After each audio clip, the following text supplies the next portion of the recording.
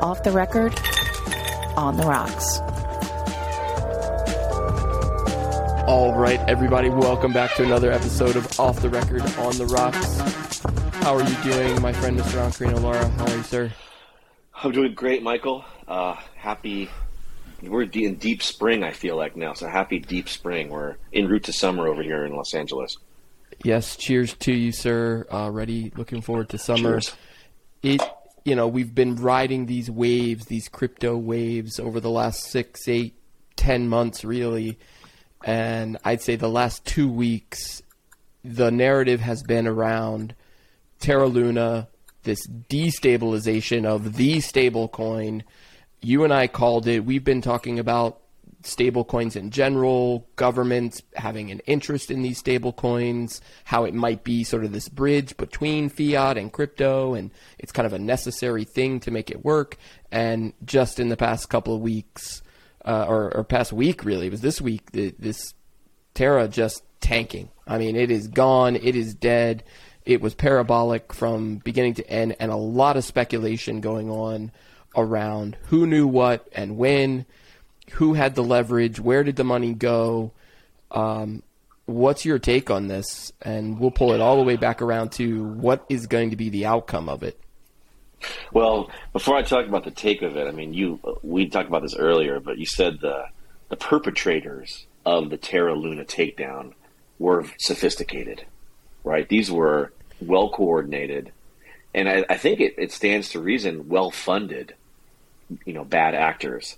But to say bad actor, to put the word bad in front of it, I don't want to say one way or the other. I don't know who they really are, but we discussed at the end of the last episode really how this all goes down. It's very complicated when you really want to get into it. So for our listeners, it maybe is not important to drill into all those specifics. But the point is, you and I have been talking back since before, I want to say it was even like Halloween, before Thanksgiving of last year. The CBDCs are coming. The central bank digital currencies are coming, which means an official crypto, an official Tether coin. Sorry, not Tether coin. An official stable coin, of which Tether is one, is going to be coming. It's coming from the United States. The United States has tipped their hand. They're talking about e-cash. Like you said, this is that on-ramp and that off-ramp from fiat dollars and cents into crypto. And I think the United States, and we agreed, everyone else in the world who's a superpower would be damned if they didn't control those on-ramps and off-ramps. And Terra's fall from grace, Do Kwon, who is the head of the company, went crashing and burning to the ground. And it kind of sort of feels like it was, someone trying to make a real point. I don't know if it was any government intervention or if anyone was behind it, but someone got pissed off enough to say, well, let me show you guys why these stable coins don't work if they're run by a private company. And the value went from almost $100 to like less than 100 cent in however long. I think where we see our way out of it, to answer your question, is we're going to start to see a lot of government regulatory announcements about how, and using this as the example, like you see people of our country, you can't trust these companies. Come over here and use official stablecoin. Or you see, look how much money you lost in your speculative casino gambling. Now come over here and let's, have you invest in stocks and bonds. They're just shifting the narrative. And I think that this is going to be a major turning point in the story of stablecoins. I want to take a quick step back because you just did as I was listening to you, sort of even defining the definition of a stable coin. And I'm realizing, because I've gone down a couple of these rabbit holes and figuring out what happened and who had the leverage on Do Kwon and all this stuff. But I think for them, probably my guess is the majority of our listeners understanding what the concept of the stable coin is and this idea of pegging it to the dollar and maintaining or even tethering it to the dollar. It might be helpful just to and you described it as this on-ramp and off-ramp, but that's at its basic level. That is what these stable coins are designed to do, right? Is to maintain that one-to-one with, in this case, a U.S. dollar. Is that your? Give me your definition, just for the sort of uninitiated. Yeah, so I think the definition really is that a stable coin is designed to have its value in something that's understood. so let's say the value is understood in United States dollars, that it needs to be fixed to one or more, call them commodities, I guess, because there are these weird stable coins that are fixed to other random things like legitimate commodities in the world. But these stable coins that we're talking about are pegged, meaning their value is tied to the American dollar. And what that means is they are increasing and decreasing the circulation of the supply of the stable coin in real time with these algorithms, so that if a whole bunch of people are buying the stable coin, right, UST, then they can make sure by selling off with the algorithm, the approximate amount on the other side to always maintain. It's almost like you're thinking about Las Vegas and you're a bookmaker, right? And you want to take bets for the Los Angeles Rams and you want to take bets for the Cincinnati Bengals, and you're holding a line. And if someone comes in with 10K for the Rams, well, you got to figure out a way to get 10K for the Bengals. This is how the casinos keep the bets balanced. So their books are stable, if you will.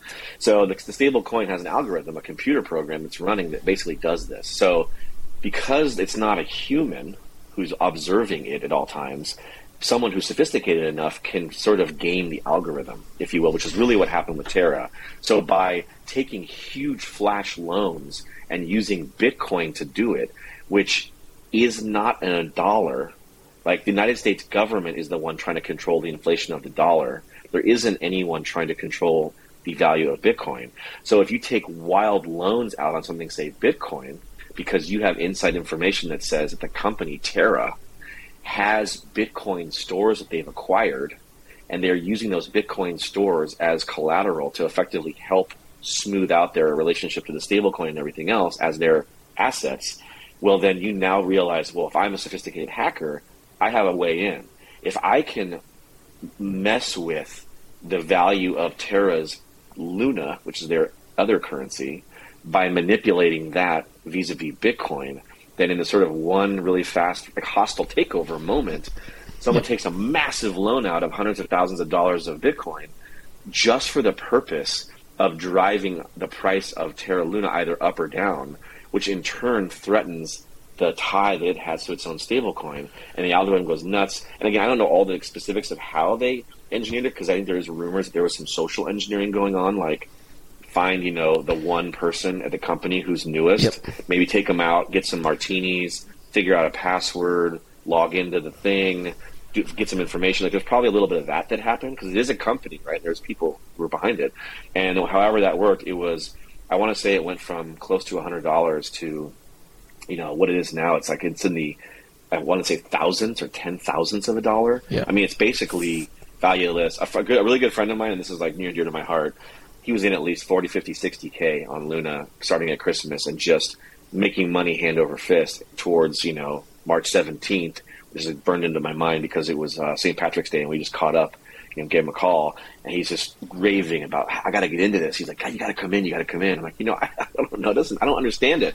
And then literally within 2 months, I want to say, it cratered. I mean, the real cratering happened like within a week, but so fast that he sort of, crying, laughing, said, I just bought back my entire Terra Luna position for less than $6.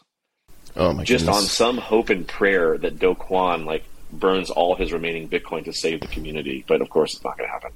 Look, I think the reason I asked that question and to kind of give that basic understanding is we've been talking a lot about this space and NFTs and crypto in general, and I'm realizing that for a lot of people, there's a fear factor. This is unknown. People are asking a lot of questions, and I think it's almost why you and I had gone down these stable coin paths, was to start to bridge that gap of, look, there are some call them reduced risk investments, and now the challenge I have is you've got this one that we're literally still calling it what was a stable coin that clearly wasn't.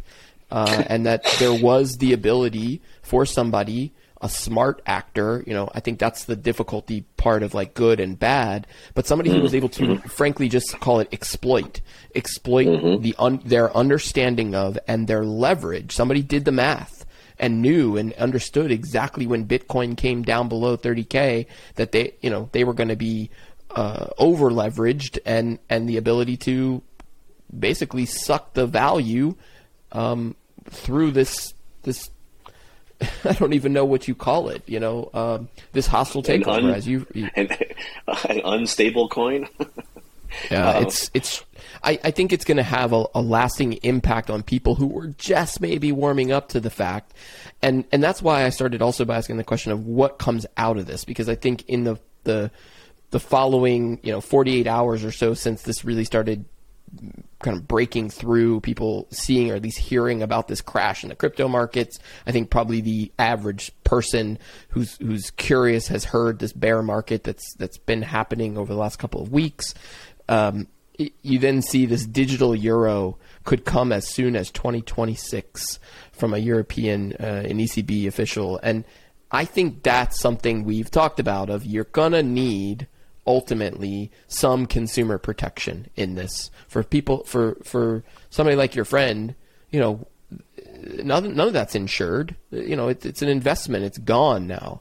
But why? Whose fault was it? What was happening behind the scenes? That's where the regulators, I think, are going to be really focused in on. And yeah, what's your take on the euro moving digital? Who's next? What's the next country? Who's going to be moving into the crypto space? Yeah, so I just think the timing too, though, of the announcements is always what does tell, I think, the secret story, the between the lines story. None of these things happen like accidentally. I mean, I know we all like to think that everything in the world is happening, and there's a sort of sometimes there's serendipity, and that can go positive or negative. But I think we all know in this new, highly connected world that there are lots of effects, counter effects. There's lots of causes that have these ripples that push out. Sorry to use the term Ripple, which is another stable coin currency. That's funny. But there are just these like waves that emerge from the rock being thrown in the pond, which have an unintended effect somewhere else. And in crypto, everything is so tightly tied together. And to me, the underlying story of it all comes back to Bitcoin, right? I mean, the only way that this great Terra Luna collapse was engineered was because of the ability to buy and sell Bitcoin. And to do so lightning fast, shout out to their Lightning network for transacting Bitcoin.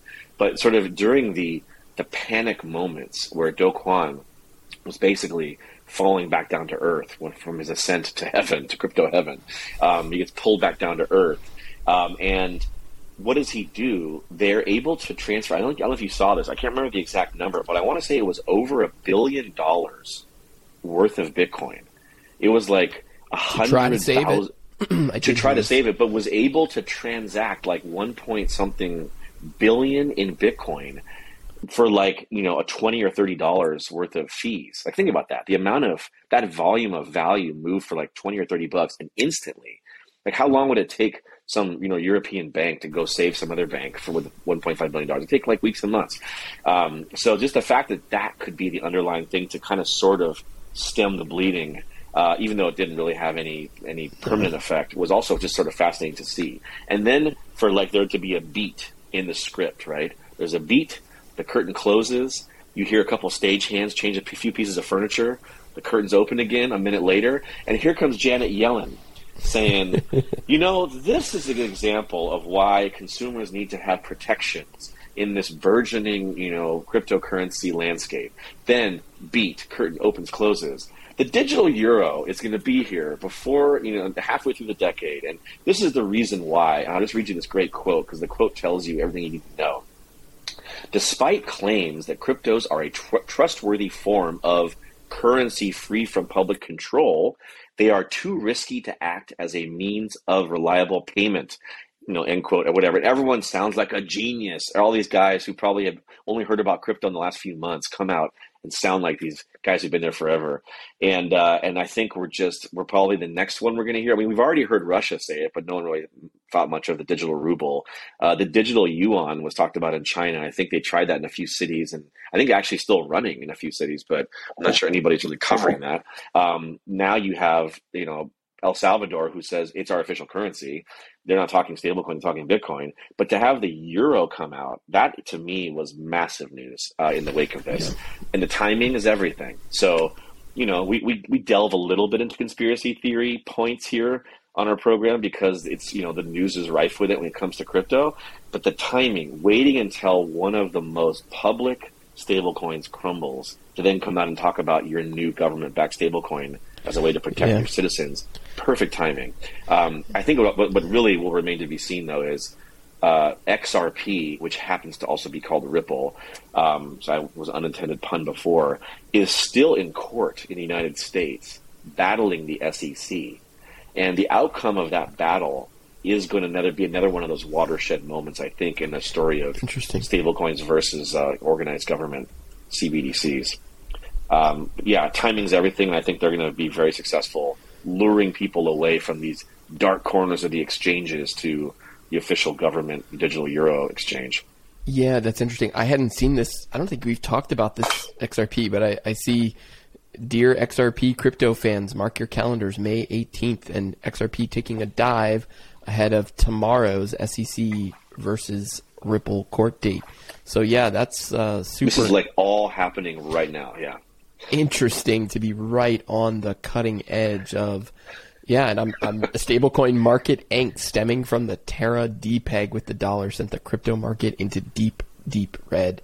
Now, you were someone who knew the SEC and you were someone who, rumor had it, was not doing well in court up until now with their filings against Ripple and XRP, what would give you a better leverage position? Well, how about the taking down and burning of the other most massive stablecoin? It's convenient timing for the court date, which is tomorrow. Because despite its complete, unrelated nature, it will be the topic of conversation. It's the thing that they're talking about in advance of the hearing, is that, this reaction, the market reaction, the market angst, as it called it, in response to what's happening. Yeah, really interesting. I will keep an eye on that one tomorrow.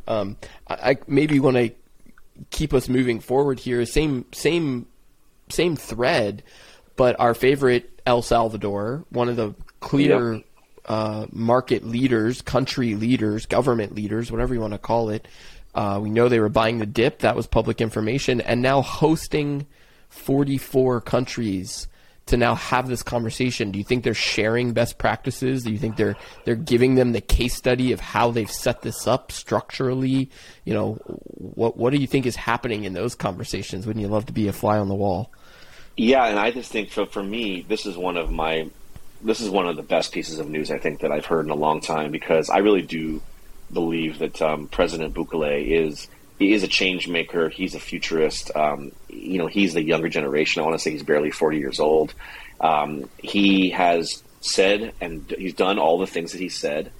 And then in the spirit of what the idea of the Bitcoin blockchain is, or better, just the idea of what blockchain technology is, which is transparency of transactions and normalizing the playing field for generating value and transferring value.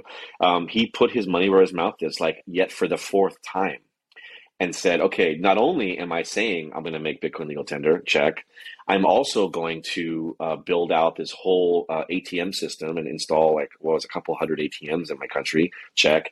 I'm also going to support the entire mining community in my country, just to remind the listeners that these guys, I never heard the term of thermo, what was it?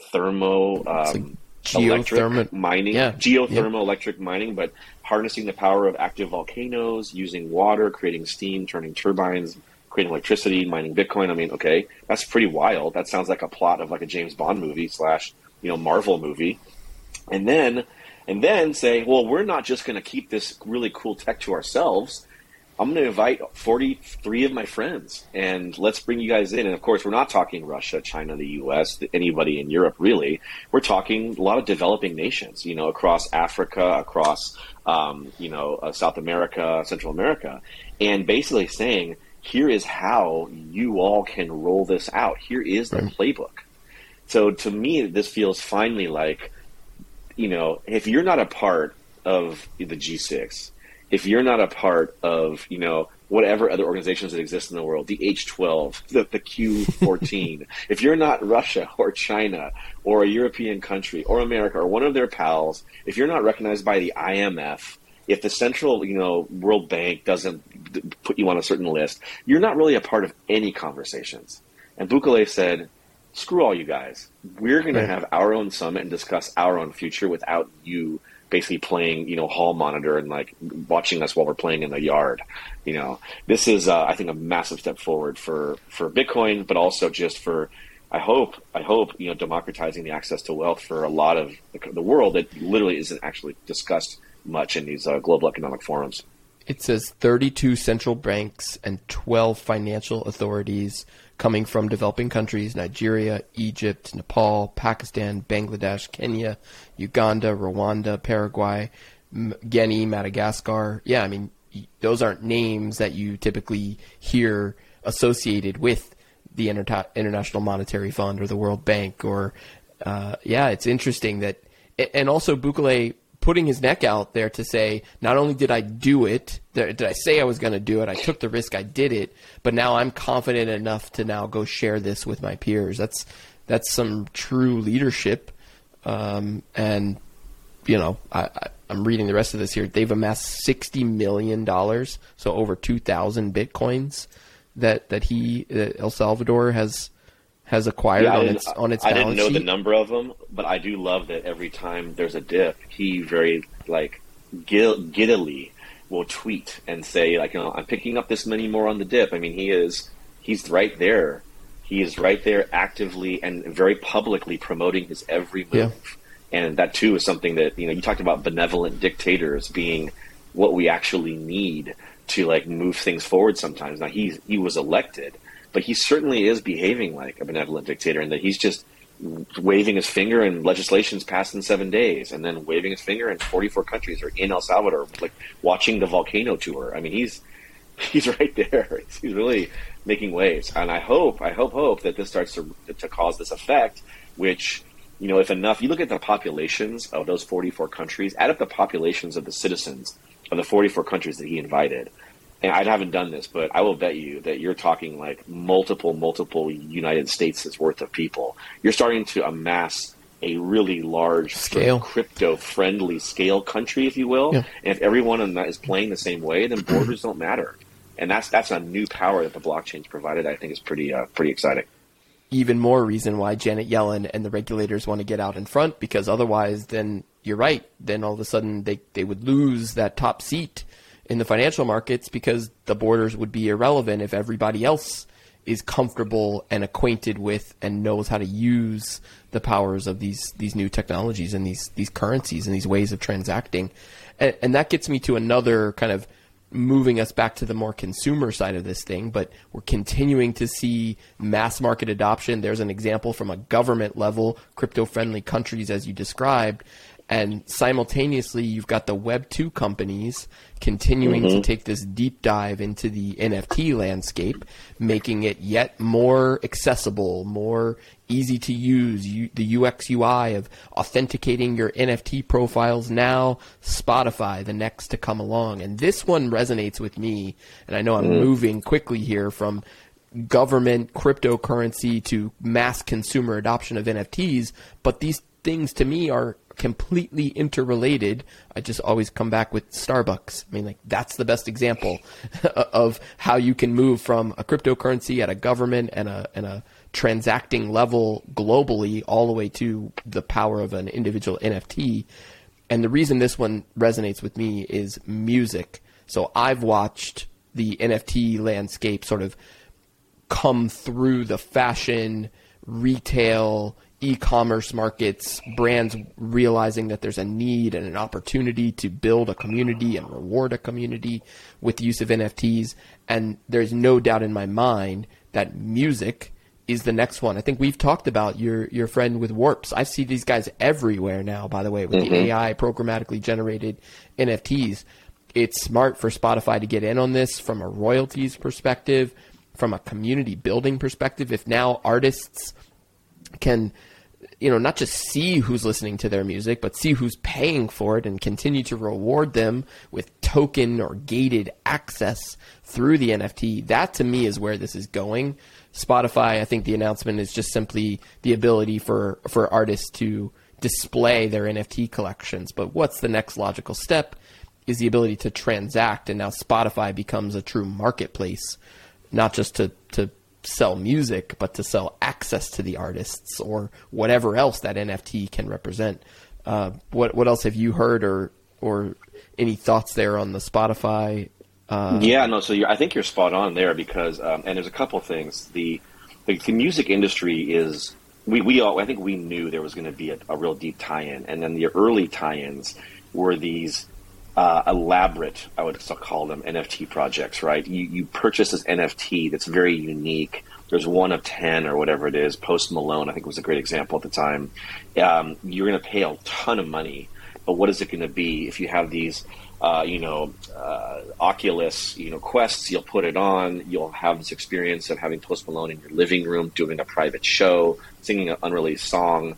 You're going to pay untold tens, maybe hundreds of thousands of dollars for this experience, right? There's these luxury things. The Wu-Tang Clan's going to release 2 albums on vinyl that come with 2 NFTs, and it's on auction, for $1 million. Collector's item. Whatever. Collector's items. But now bring it back down to what I would refer to maybe the retail music listener as an analog to the retail investor. And Spotify has said straight up, and this is on the heels of Instagram saying, we're going to have an NFT marketplace. We don't really know what that means, but that's what they say. Tidal, the music streaming service, which they, is pretty, it's down there in terms of usage relative to places like Pandora and Spotify and Apple Music, but still interesting because of the people behind it. They're talking NFTs. Spotify comes out and they do say you're going to be able to display your NFTs in your profile, and you're going to be able to click to go buy them. And in the marketplace we're going to create. And there's some beta of that marketplace. I didn't get invited. I guess I'm not that good of a Spotify user to get the invite. But then what started making me think when I heard you just talking, to kind of open up a different door in my mind, is the thing that artists lost, I think, and I'm going to put this out there because I'm thinking through it, but so bear with me. But the things that artists really lost, they gained a lot, but they also lost a lot when the streaming services came out. When artists had to acquiesce to the large streaming giants to say, okay, I'll put my music on here, your customers will pay a subscription fee, and then I'm going to get some small percentage per play, and however they structure the model. We always know historically artists have been exploited by record labels, and I'm sure are being exploited by streaming services unless you're, A-class tier artist. Well, what did they lose? They really lost a sense of community. And you talking about that access to the artist, what did the Bored Ape Yacht Club teach us about the landscape of people who want to be a part of a community? What would they pay to be a part of it? Well, if you're an artist and you're now you're not that concerned about selling an exclusive track. You're selling an NFT on your page that maybe is at a very low price, an accessible price, but that gives you access to that community. If you come to the show to buy merch and you can show that you have the NFT in your wallet of like the roadie, I'll make it up, like the roadie giraffe, because that's their little icon for their, not an ape, but a giraffe. And I show that, I go, boop, and now I get half off of all the swag at the merch table. Maybe it's access to the show to get first tickets. Maybe it's whatever. It isn't, okay, go in here and do the Dutch auction for, 40 ETH to get the really unique whatever. It's like, no, everybody can just show up, pay the $5. It's almost like tipping the artist, on a YouTube channel, but getting access to that community. So I think the interesting narrative steal of the music community for crypto is like no one wants to talk about Bitcoin anymore. It's almost like Bitcoin is boring, right? Like Bukele is talking about it, but don't worry about that. We're Web 2, and Web 2 loves NFTs, and Web 2 loves like stable coins. Stop talking about Bitcoin. It doesn't even exist to these guys. So I think what's fascinating is we're going to see Spotify and others full on dictate the narrative to their massive audiences. If Instagram and Spotify succeed, how many hundreds of millions of people will be exposed to NFT as a community token? I think that's a really cool twist that we're going to see here.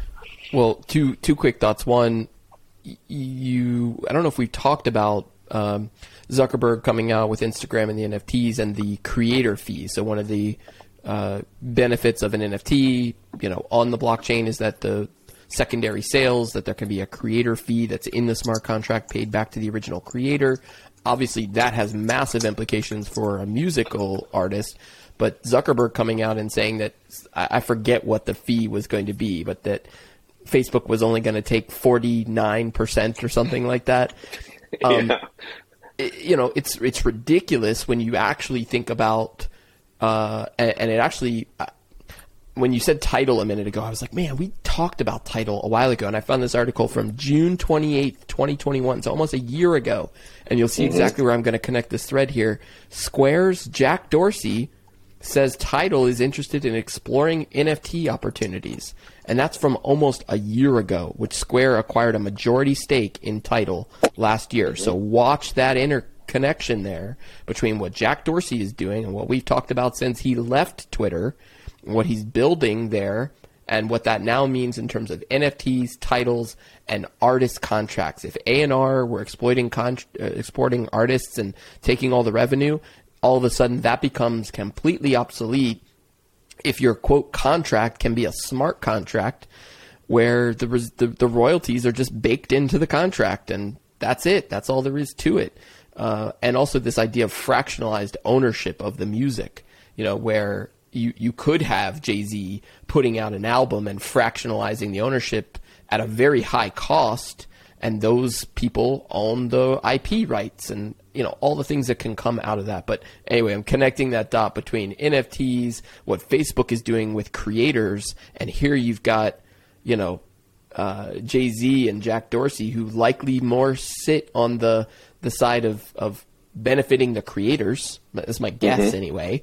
Way more than what Zuckerberg is out there graciously saying they're going to give artists their 51% cut through their marketplace. But remember that graciousness is way more gracious than Apple Music.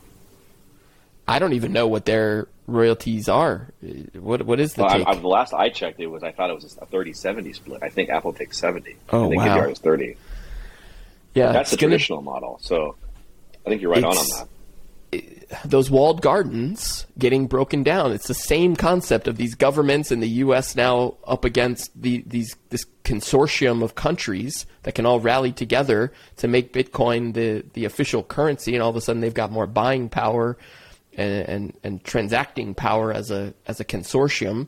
It's the same thing I think you're going to start to see against these walled gardens of Facebook, Instagram, and Spotify, even though we're talking about them getting into this NFT space, because there's nothing stopping anybody else from building the next thing, whatever that next thing is going to be, but as long as it's truly community-driven in terms of rewarding the original creator and making that transparent, all of a sudden me as a consumer, I feel good because when I'm buying, I know more of my purchase is now going to the original creator without these middlemen taking cuts. This is what we've been talking about, the democratization of this technology and what it can do. So I think it's going to be a super interesting period of time, and that's going to bring me back all the way back around to our boy Elon Musk and Twitter with my mention there of Jack Dorsey, and take that same concept, that same thing we've been talking about, Twitter as the original metaverse, the original town hall. They've gone all in on NFTs and, being able to verify your profile picture.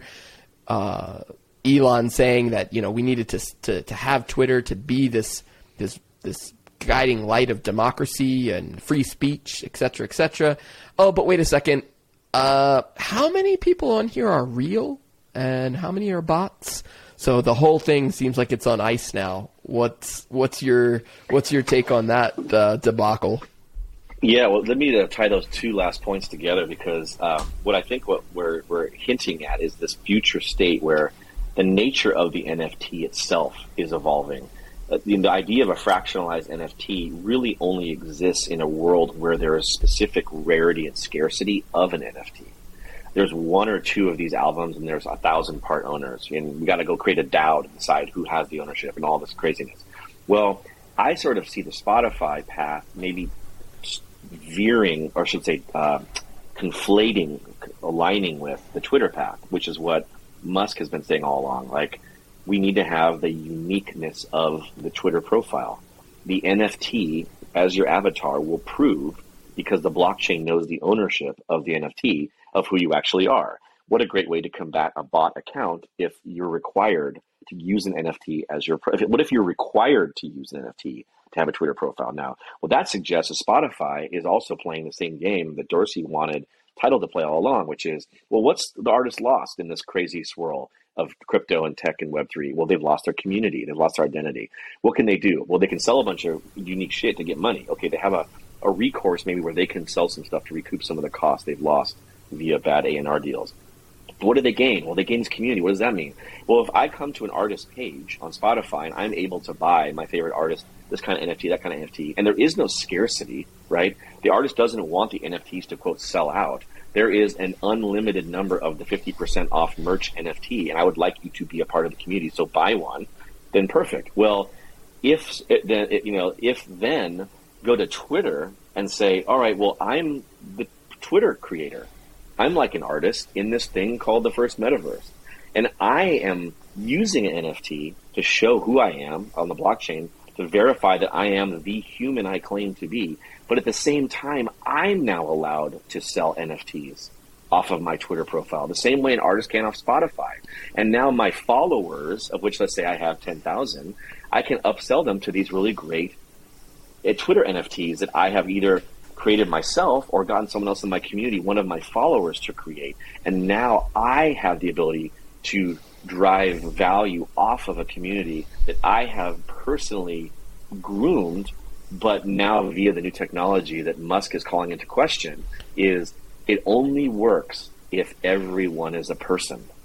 Because if I think you and I both know, we've been around long enough, when all the bots are removed from YouTube, removed from Instagram, removed from Twitter, when a fake Charles Hoskinson Cardano live stream with 8,000 viewers right now can just disappear, when the Elon Musk Floki Inu token, hustle promotions on Instagram are just gone because the bots are gone, when Twitter has no more weird bots flaming you and spamming you, then we can get back to the true meaning of community. And maybe in a weird way, what we thought the NFT would solve, which is like the Sotheby's auction, is actually going to really solve identifying human beings and communities online. That to me seems like the exciting thing that we're seeing in real time. Authenticity of it. And I'm going to keep us going here for one other topic, and we may have to come back to it, but it's a big topic. When you were just describing this idea of buying my NFT or buying my music off of Spotify, going to Twitter, sort of flexing it, showing it, showing people my identity, or it becomes a part of my identity, and then now I can sell other things in there. The thought that came to mind is this value creation through a play to earn, where now all of a sudden the game is the game of life. I listen to this music, you know me. You think I'm cool because I listen to this music, and and can trust that I listen to this music because you can see I've purchased it. Here you go. Here's my verified NFT. Now you can buy things from me. That is the whole concept of play to earn. And I think that is where we have seen some initial rumblings here of even that phrasing, that P2E phrasing. I think it's mostly been associated with the gaming world, and I've said multiple times on this podcast, I don't play video games. But what I just described and what we just talked through of buying music on Spotify, flexing it on my Twitter profile, and then using that influence to basically sell additional, that's the game. That to me is why maybe you're seeing this fall from the play to earn to whatever that is that we just described. This is an interesting one to unpack, but play to earn is changing.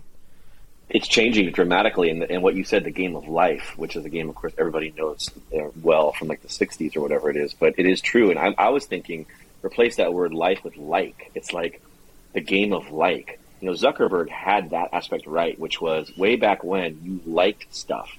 And that's how you would find people of similar minds who also liked stuff. Now, we all know today that whole at scale doesn't really hold up because anybody can just run around the web hitting like buttons and game it. But if you are transacting some amount of value to get an NFT and that becomes the new like on my profile, and then take it one step beyond, like I wasn't just talking about a Twitter profile with my NFT as my avatar proving I'm real, plus my Spotify NFTs there that shows my favorite bands that I'm going to go watch in concert right now. I'm talking Twitter will have a way for me to make an NFT and attach it to my profile, because now I'm the creator. So I can show you what I like, and now I'm going to show you some other things that I think are really interesting that I'm creating. And maybe the minority of people are going to do that, but you know what? The minority of humans on this world, make recorded music. So there's going to be a need for the creator need is going to be bigger than ever. And I feel like the accessibility to the creators via the NFTs will become more available than ever, because it's going to be not for ETH to do something. It's going to be something much more nominal, and you're not going to have to worry about these fancy words like minting and this and earning tokens and airdrops. And like, don't confuse me. Just, I have a Twitter app. I have my NFT link. You just tap your face and say link NFT, open wallet, boom, and then add it. Maybe there's only 3. Like, instead of the little bio where it says 200 words about yourself, and everyone writes things like creator, father, dog lover, outdoor hiker, something in this. And you're like, oh, great. That hasn't been updated in like 15 years. But now maybe there's 3 NFTs that sit in that same little bio slot, and you can decide what you're going to show, which of those little aspects of your real interests. And that's how you're going to drive conversation within your slice of the metaverse.